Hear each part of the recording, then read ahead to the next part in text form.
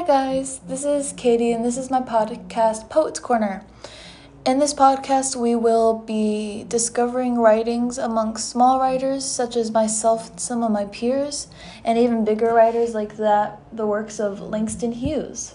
This podcast is all about discovering poetry, talking about more in-depth feelings with writing, tips for writing, and where we come from with it. It's all just to discover more writing as a whole, because I really think it's really fun to discover poetry, and there should be so much more out there. With that, I hope you enjoy. This is an original poem called Semicolon. This is by me. In future episodes, such as the very next one, we will have someone such as Kaylee Davis reading one of their own works and talking about it. In English class, we learn there's two ways to end a sentence, one with a period or a semicolon. One completely cuts it off and the other one briefly pauses before continuing on.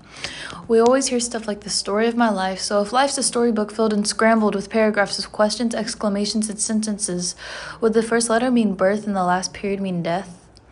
But we always rush our essays and cut them short. Society will shame us, call us cowards and stupid even after death. But what if instead we wrote in semicolons, take the blade of a finishing dot and give it more? Make it a dependent clause and to continue on. Sometimes a period seems like the only way to go, but more often than not, it isn't. All of us will fight until we can't anymore and then wield the pen of our final dot in the form of pill bottles, ropes, blades, the human period that we couldn't evade. I reach out to console those who struggle, tell them to add a comma under the dot to continue on for all they have fought for. That just cannot be wasted. I'm the editor of life, for sometimes others make mistakes, and if I can, I'll catch us all and steer us the right way, extending our essay to another page. That's semicolon. So, completely real with the audience, it's so hard to talk about your own work when you don't have someone else asking you the questions to structure it the same way. But talking about the poetry, there's a lot of double meaning within it. Every part that talks about writing or an essay is a simile, metaphor for life. Yeah, it's a metaphor for life. Like the period is suicide and the semicolon is to continue on or to survive. The storybook and paragraphs and sentences and exclamations, all those writings is like life itself. Essays are also another metaphor for life within this. And wielding a pen was kind of like being an editor was trying to save someone. You can't save everyone, but you want to try. And that's what I was talking about in this.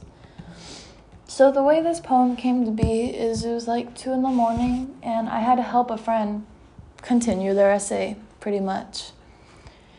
And I also had a really big English paper, and everything just kind of molds together into this one big thought bubble. And then over the next week, I edited and revised and rewrote parts of the poem until it became something mildly cohesive.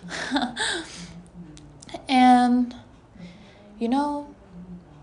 this poem holds a heavy place in my heart just because it's something a lot of people my age struggle with.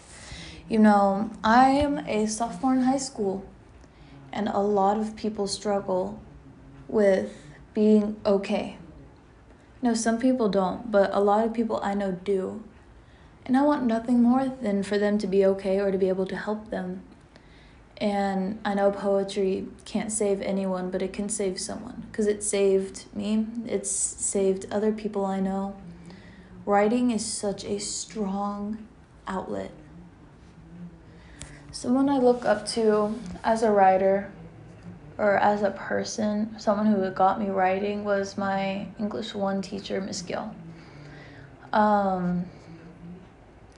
She really triggered the light bulb in my brain. I'd always liked writing little things, but I never kept them, and I never stuck with it until she had us free writing, and she had us write for a poetry slam, and I'm I have something I really like and I really want to share. And at that poetry slam, I didn't win, but like, I did so good. I was so proud of myself. I got myself out there for the first time.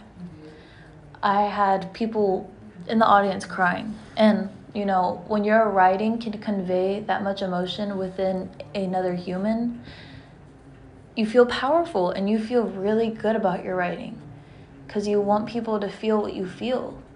Now, that's not always ideal. Like, I'm sorry to whoever cried that day. I didn't mean to make you cry.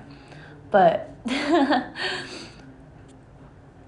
I'm glad that y'all could resonate with my writing.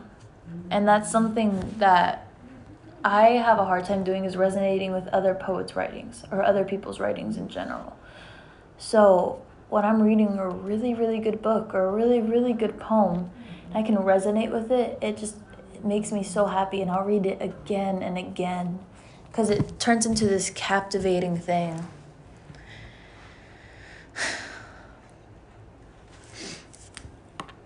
I'm really at a loss of what to say here. This is a very not professional podcast. My other episodes are structured so much better, the ones I've recorded with people.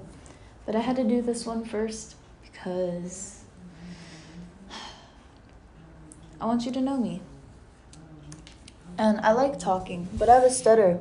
I've recorded this episode 7 times.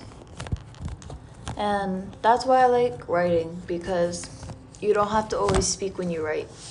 Sometimes when you write, it's just existing, pen on paper, words in a note file. It's where I keep most of my poetry, on my phone. But I hold it all there, and I like to share it, but it's so hard to read sometimes and talk because, I be stuttering, and it's frustrating. So, well, I hope y'all stick around after hearing this, and I hope y'all enjoy my writing, and I will see y'all at the next episode, which we will have a very special guest, Kaylee Davis. I'm very excited. Have a good day, guys, and stay safe, drink something, eat something, and stay blessed. Goodbye.